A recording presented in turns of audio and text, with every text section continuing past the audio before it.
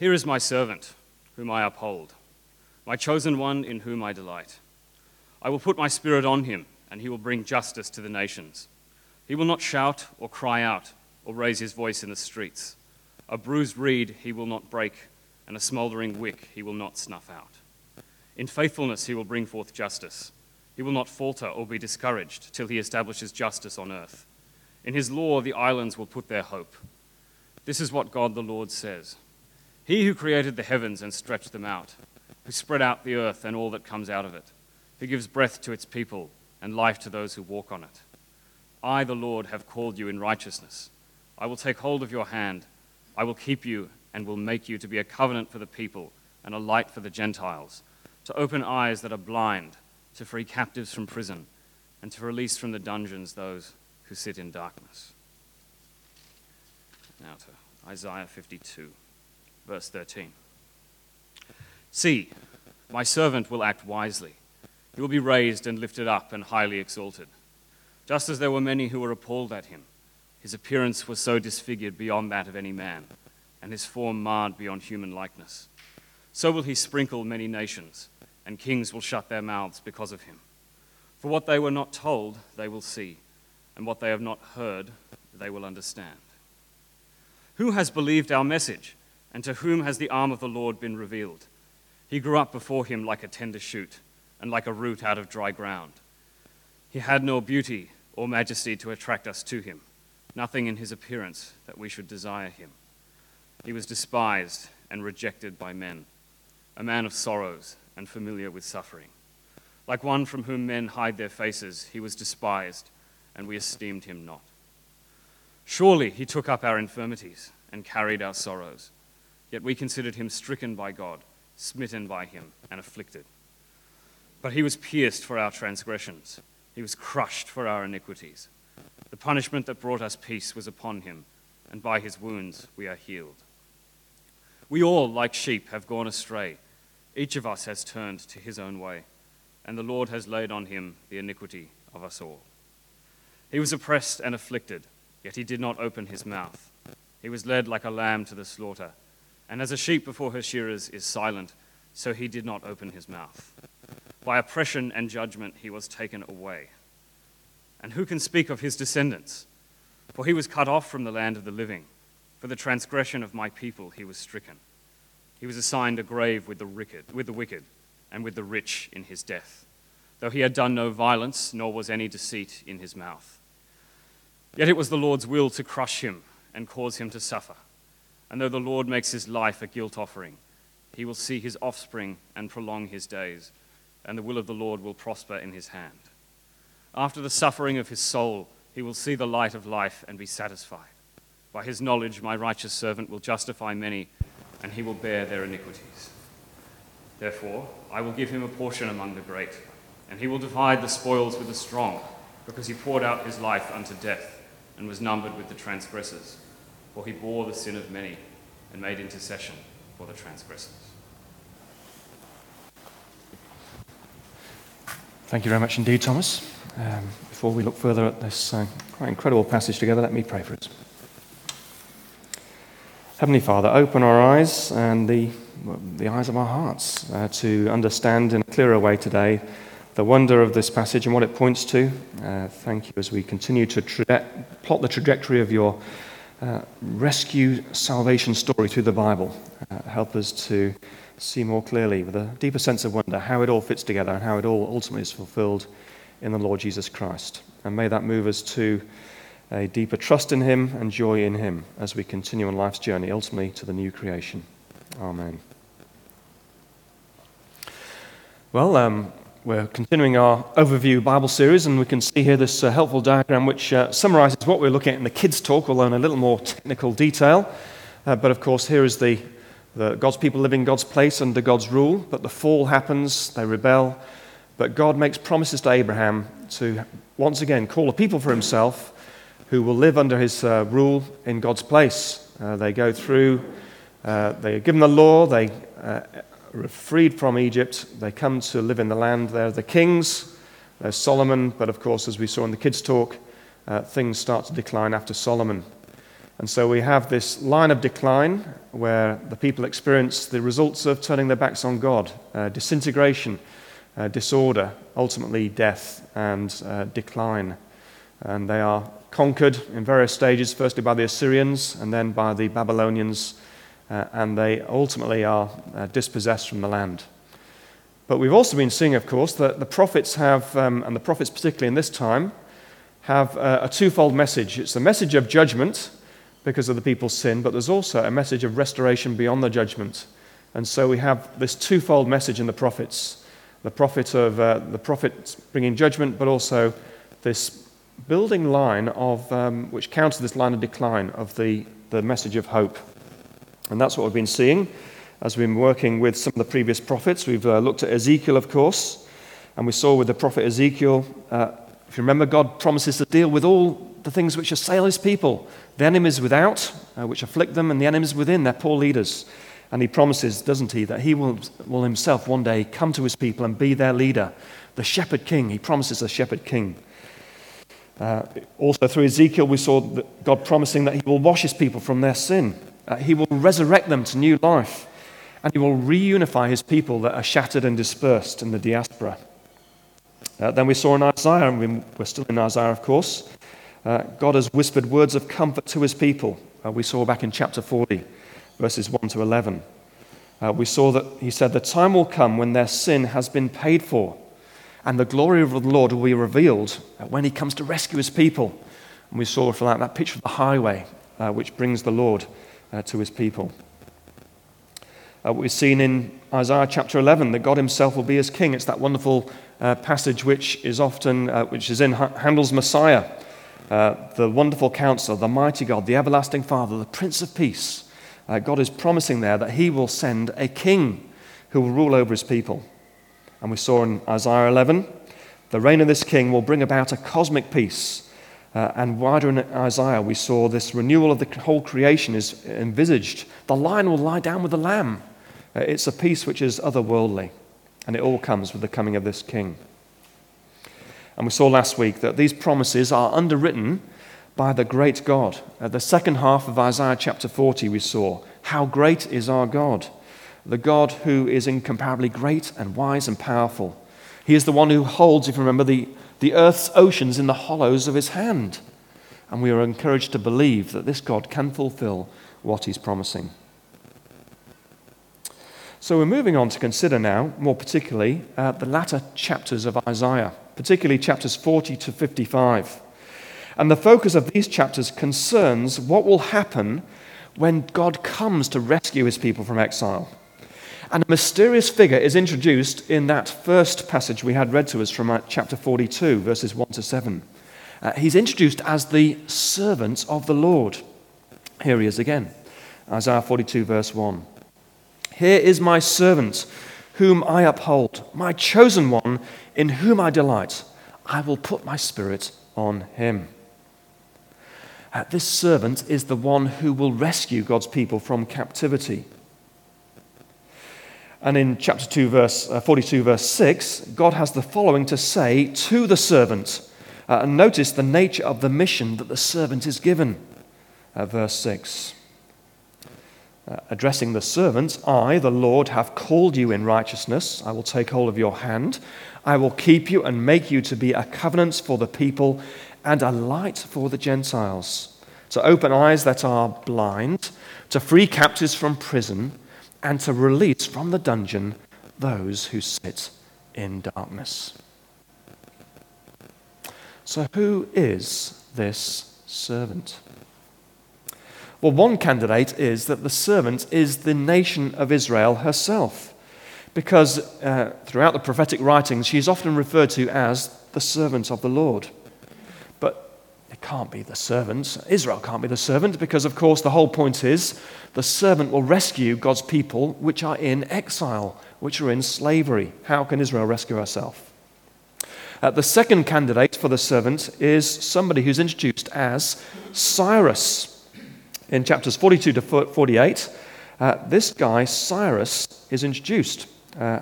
Look at chapter 45, verse 13. God says, I will raise up Cyrus in my righteousness. I will make all his ways straight. He will rebuild my city and set my exiles free, but not for a price or reward, says the Lord Almighty. Incredibly, this is fulfilled 150 years later. Of course, the Persian king named Cyrus conquers Babylon in 539 BC. And Cyrus releases all the Babylonian captives, not just the Jews, but all of the people who were subject to the Babylonian rule and conquest. And he allows them all to return to their home countries, including the Jewish people. And we're going to look next week at the book of Nehemiah, which records what happens when the exiles are returned to Jerusalem. So you see, in one sense, Cyrus is God's instrument of deliverance. But is he the servant of Isaiah chapter 42? Is he the one who will accomplish this glorious rescue foreshadowed in Isaiah 40? Well, I'd put to you there are two reasons that Cyrus cannot be the promised servant. Firstly, the servant of Isaiah 42 has, we're told, God's Spirit on him, and God delights in him. But in contrast, Cyrus doesn't even acknowledge God. Isaiah 45, verse 4. For the sake of Jacob, my servant, of Israel, my chosen, I summon you by name, speaking about Cyrus, and bestow on you a title of honor, though you do not acknowledge me. Now, God in his sovereign will would use a pagan king to release his people from slavery. But Cyrus is not the promised servant. He is a servant, but not the promised servant of Isaiah 42. So who is that servant? Well, 700 years later, a man called Jesus is attending a Sabbath service in the synagogue in his hometown of Nazareth. And he is invited to do the Bible reading. And we pick it up in Luke 4, verse 17. The scroll of the prophet Isaiah was handed to him. Unrolling it, he found the place where it is written. And incredibly, he reads Isaiah 42. The Spirit of the Lord is on me, because he has anointed me to preach good news to the poor. And he has sent me to proclaim freedom for the prisoners and recovery of sight for the blind, to release the oppressed and to proclaim the year of the Lord's favor.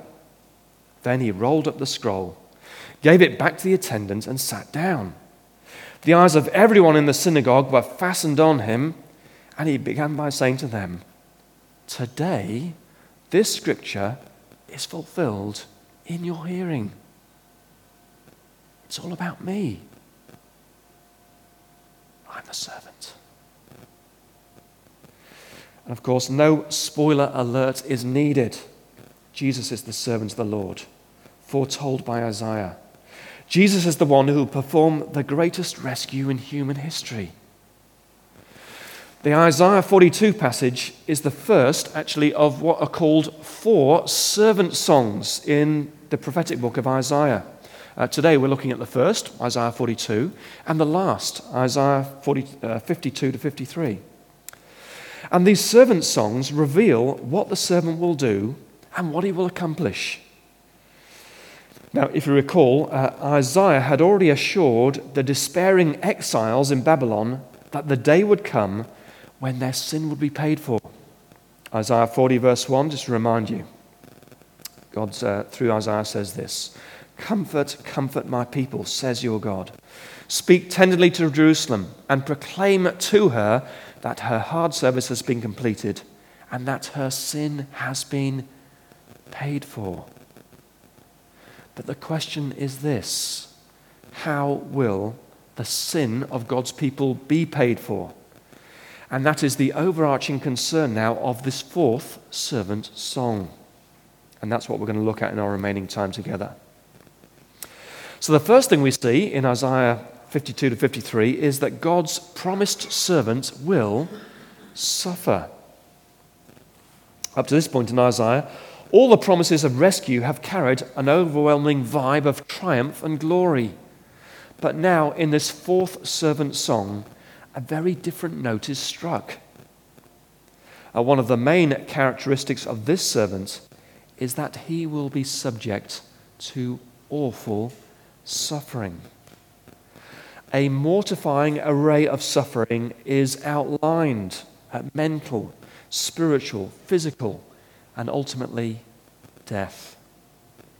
We see he will suffer mentally. He will be rejected and despised. Look at verse 3.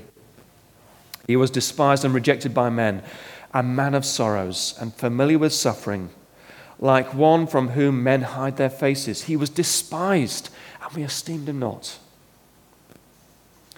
There were, of course, times when Jesus did enjoy great popularity, but he was also widely rejected by his friends, even by his family. And not only will the servant suffer mentally, but also physically. Look at verse 5. But he was pierced for our transgressions. He was crushed for our iniquities. The punishment that brought us peace was upon him. And by his wounds we are healed. And so it was that Jesus' rejection culminated in the appalling physical suffering of his torture and his crucifixion. But there is more. The servant will also suffer spiritually. He will experience great anguish in his relationship with God. Verse 11. After the suffering of his soul. And of course, on the cross, the suffering of Jesus is bared for all to see, as he cries out, my God, why have you forsaken me?" He is suffering that spiritual anguish of being cut off from the Father for the first time in all eternity, because the sin of the world is being poured on him. And ultimately, the suffering servant suffers that ultimate fate of death. Verse 8. He was cut off from the land of the living. For the transgressions of my people he was stricken. At verse 9. He was assigned a grave with the wicked and with the rich in his death. Verse 12. He poured out his life unto death. Jesus, of course, is the suffering servant. Jesus is the man of sorrows. And yet Jesus' suffering would have a purpose. The suffering of Jesus would be the means by which God's people would be rescued from their sin. And that's the second thing we see in this amazing passage. God's promised servant will suffer as a substitute. We often compare people to animals, don't we? We say, he's as strong as a ox. Good. Let's try the trivia quick questions a bit more. She's as wise as an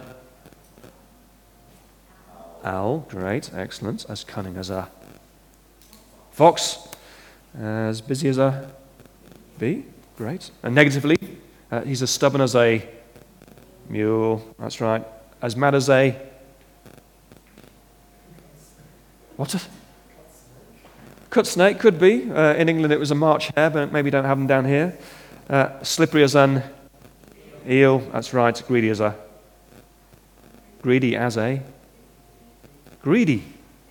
pig. Thank you. I was worried there for a minute. Blind as a bat. That's right. Proud as a. Sorry? No, that's the pride of lions. That's the collective noun. Peacock. There we go. All right. Sorry. Okay. Well, okay. That exercise had a point, believe it or not, because God actually compares us to an animal. God compares us, it's not very flattering, to sheep. That's right. It's not because we are warm and cuddly, but because actually we are wayward. We've gone astray.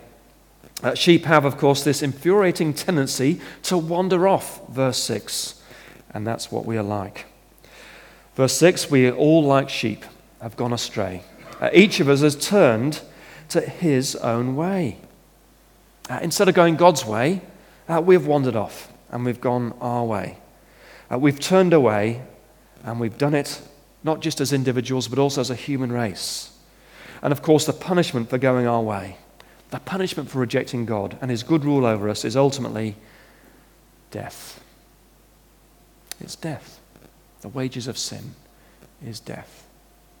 Physical death, ultimately, that was not part of the good creation in the beginning, but also spiritual death. The anguish of crying out, my God, why have you forsaken me?" But in the following verses in Isaiah, another animal is introduced, a lamb. We are like sheep that have gone astray, and yet the servant is like a sacrificial lamb which was led to the slaughter. Verse 7. "He was led like a lamb to the slaughter, and as a sheep before her shearers is silent, so he did not open his mouth."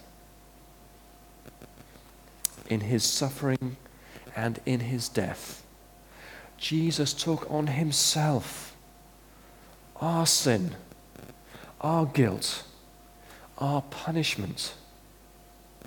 He was our substitute.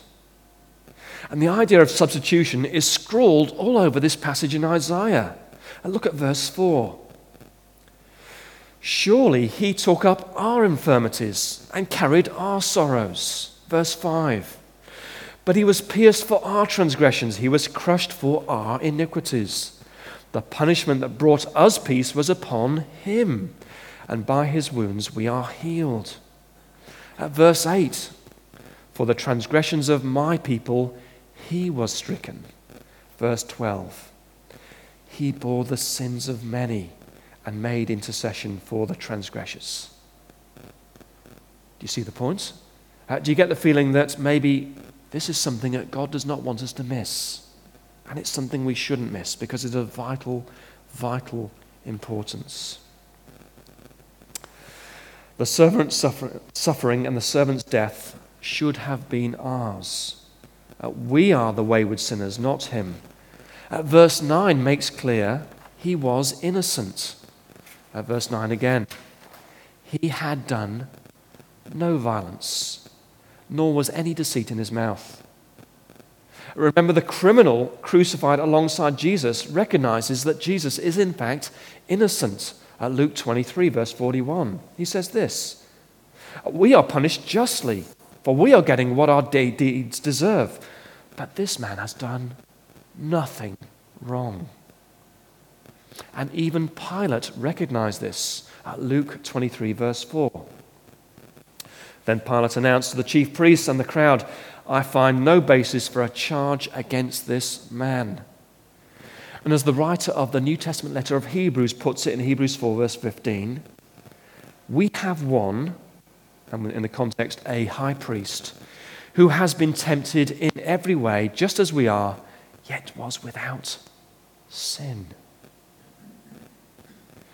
He is innocent. But it is precisely because he was the sinless Son of God that he could take our sin on himself to pay for it. Now, the idea of substitution was not a bolt out of the blue. This concept of substitution had been at the heart of God's dealing with his people for centuries. Think back to the Passover in Egypt, which the Jews then celebrated every year thereafter, or supposed to. God had provided a lamb to be killed in the place of the firstborn, so they could be saved. Think of the annual day of atonement, what the Jews call Yom Kippur. In that ceremony, a goat is sacrificed in the place of the people. And of course, the high priest takes another goat and lays his hand on his head and confesses over it all the sins of the people to bear their iniquities and then for it to be sent into a remote area. So you see, the idea of substitution was nothing new. The Old Testament sacrificial system was based on it. What was new was that the sacrifice was a person and not an animal. In the end, the sacrifice had to be a person. Hebrews 10, verse 4 says this: "It is impossible for the blood of bulls and goats to take away sin." You see, the point is this: an animal and a person are not equivalent. It has to be like for like. To take the place of people, to represent us, the sacrifice had to be a real person, a man of sorrows, fully God, but also fully man. In the Olympic Games, to represent your country, you have to be from that country. Needless to say, you have to be a person. Now, a cheetah taken from the local zoo would no doubt be pretty nippy in the 100 meters, but it would be disqualified. To represent us, there had to be a man who suffered in our place. And that is what happens in the incarnation. God leaves heaven, the Son leaves heaven to do the will of the Father. He takes on human flesh. He lives the perfect life, a sinless life, and then he dies the death he doesn't deserve to die. And he does it as a substitute for me, and he does it for you. The Lord Jesus Christ lives his life. He wears the colors of humanity. He runs for our team, for team humanity. And as a man, he suffers our punishment to bring us back to God. And what we see as we look further at Isaiah is that this was all part of God's plan. This was all part of God's doing. Sure, we know that, of course, wicked men crucified Christ, and they are accountable for their deeds and their decisions. But in the end, the crucifixion was God's doing. It was integral to his salvation plan. God the Father was directly involved, and we see this in Isaiah. Verse 6 again. And the Lord has laid on him the iniquity of us all. Verse 10. It was the Lord's will to crush him and to cause him to suffer. And as he did so, the Father and the Son, who had been eternally united in love, were for the first time ever alienated from each other. And that was the worst part of Jesus' suffering. The anguished cry of abandonment on the cross. Some people today wrongly assert that this is a case of cosmic child abuse, that the crucifixion is some way God inflicting the punishment of us on a helpless victim. But of course, that is not the case. Jesus is the Son of God, who comes willingly, according to the Father's will, to take on us himself our punishment. In the salvation act on the cross, the Father and the Son are working together in unison. Verse 7 of Isaiah. He was oppressed and afflicted, yet he did not open his mouth. He was led like a lamb to the slaughter, and as a sheep before her shearers is in silence, so he did not open his mouth. He comes completely willing, working in tandem with the Father, and his silence speaks volumes. Just as the good, loving shepherd willingly laid down his life for the sheep, that is what he is doing. And the third thing we see in this amazing passage in Isaiah is not just that the servant will suffer, not just that he will act as a substitute, but that his suffering will succeed. His suffering and his death, of course, were not the last word. If they had been, maybe we would be left wondering, did this substitution for us really work? Did God accept it? Now, these days, when you've probably had this experience recently, when you go to those newfangled ATM machines and you've got maybe some cash and some checks to deposit in it, you feed it into the machine and it sucks them in with a remarkable speed, and they disappear from view. And there comes this worrying point where you think, will I ever see them again? And will they truly register in my account? And of course, you're waiting there, but suddenly out pops this little piece of paper. Or you can see it on the screen if you want and take a photo with your camera. But there it is, the receipt which confirms the transaction. And all those notes that have been taken away from you, and the checks, and even the amounts of the checks. How utterly reassuring. And so it is with Jesus' death on the cross. If Jesus had just disappeared into death and into the tomb, we'd have been left wondering, did his death really work for me? Was full payment made for sin? Has the death of Jesus been effective as a substitute? And with the death of Jesus and the payment going in, it effectively disappears into the tomb. But in his resurrection, the receipt effectively comes out of the tomb. And that is what Isaiah foresees. Verse 10. Yet it was the Lord's will to crush him, to cause him to suffer.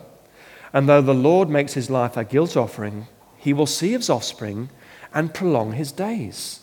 And the will of the Lord will prosper in his hand. After the suffering of his soul, he will see the light of life and be satisfied. Now, it must have been a real head-scratcher for the first readers of Isaiah. After the servant had been killed, how could he see his offspring and prolong his days? But 700 years later, of course, it becomes plain. And the Apostle Peter himself says on the day of Pentecost this in Acts chapter 2, verse 32. God has raised this Jesus to life, and we are witnesses of the fact. Exalted to the right hand of God, he has received from the Father the promised Holy Spirit. And the Lord's servant is not just raised to life, but he is exalted. And that's where the passage in Isaiah begins, in Isaiah 52, verse 13. See, my servant will act wisely. He'll be raised and lifted up and highly exalted. Where else are these terms used in the Bible and indeed in Isaiah? The term exalted is used of God himself. Isaiah 33, verse 5. The Lord is exalted, for he dwells on high. And so do you see what a contrast from despised and rejected, a man of sorrows, to high and lifted up and exalted and reigning in heaven. And in verse 12, the risen exalted Jesus is pictured as a victorious conqueror returning in triumph from the battle. It says this, therefore, I will give him a portion among the great, and he will divide the spoils with the strong, because he poured out his life unto death and was numbered with the transgressors.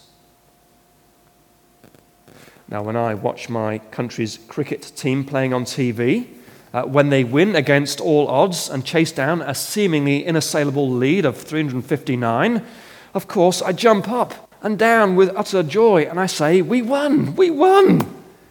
And yet, of course, I did nothing. I just sat on the sofa with the remote, eating Pringles and thinking, is it too late to call David Walder? But I did win because my heroes were representing me. When Ben Stokes won, I won.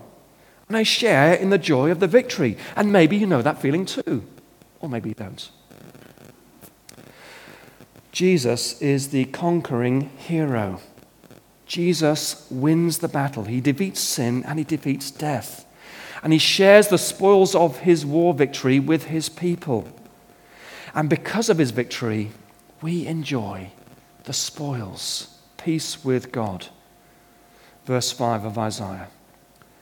The punishment that brought us peace was upon him. He was declared in the right with God. Verse 11. By his knowledge, my righteous servant will justify many, and he will bear their iniquities. So, a few words in conclusion. It is said, of course, that truth is stranger than fiction. And of course it is. And this is a remarkable message. No wonder Isaiah 53 begins with this. Verse 1. Who has believed our message? And to whom has the arm of the Lord been revealed? It is, of course, utterly astonishing. But everything this passage predicted has now actually come to pass. It has happened in history. The servant of the Lord has come as foretold. He has suffered and died for sins as foretold. He has been raised and exalted as foretold. He bore the sins of many, as it says. But this, of course, has relevance for people throughout the ages, and it has relevance for each of us here today. He bore the sins for many. Are you one of them? Because either we accept that Jesus paid for our sin, or we pay for it ourselves in eternity. A few years after Jesus' ascension, an Ethiopian official was returning home from Jerusalem reading this very bit of Isaiah. And what happens is recorded in the Acts of the Apostles. This Ethiopian official doesn't understand Isaiah 52 and 53. And so somebody comes up there, Philip, and explains the passage to him and explains that it's all about Jesus. And of course, effectively the scales fall from this Ethiopian's eyes, and there and then he responds to it. He puts his trust in Jesus and is baptized on the spot. You see, the message that Ethiopian official heard that day is the same one that we have heard this morning. And if it was good enough for that man, it is good enough for each of us today. And indeed, why not today, if you've not yet responded to Christ? And for those of us who do trust in Jesus, if we can reverently tweak Churchill's famous line, never in the field of spiritual conflict has so much been owed by so many to one man. What a wonderful privilege to be one of the many. Is it not moving to go back through these verses and to personalize them? When we do that, our hearts are stirred as we switch the word "are" for "my." He was wounded for my transgressions. He was crushed for my iniquities, for my pride, for my selfishness, for my failure to love God and other people. And that's what he's paying. It's for me. It's personal. What is the most loving thing that anyone has ever done for you? Has anybody else ever loved you that much? If we trust in Christ, we are one of the many, those whose sins he has borne.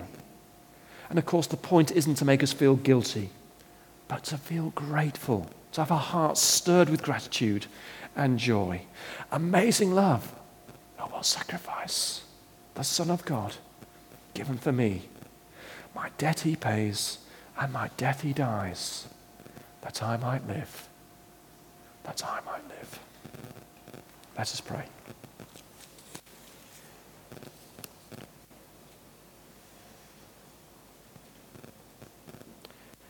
Heavenly Father, what an amazing passage of Scripture. And it indeed touches our hearts as we realize that the Son of God died for each of us here. He died for me to bear my sin so that I could be your friend and I could be reconciled to you. Thank you for Jesus. Please, we pray, may the joy of trusting him as our Saviour be the joy shared in the hearts of everybody here.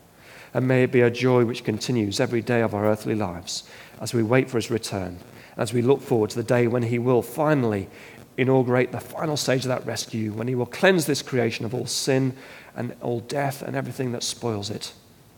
Help us, therefore, to live with people as people of perspective and people of joy in the Lord. Amen.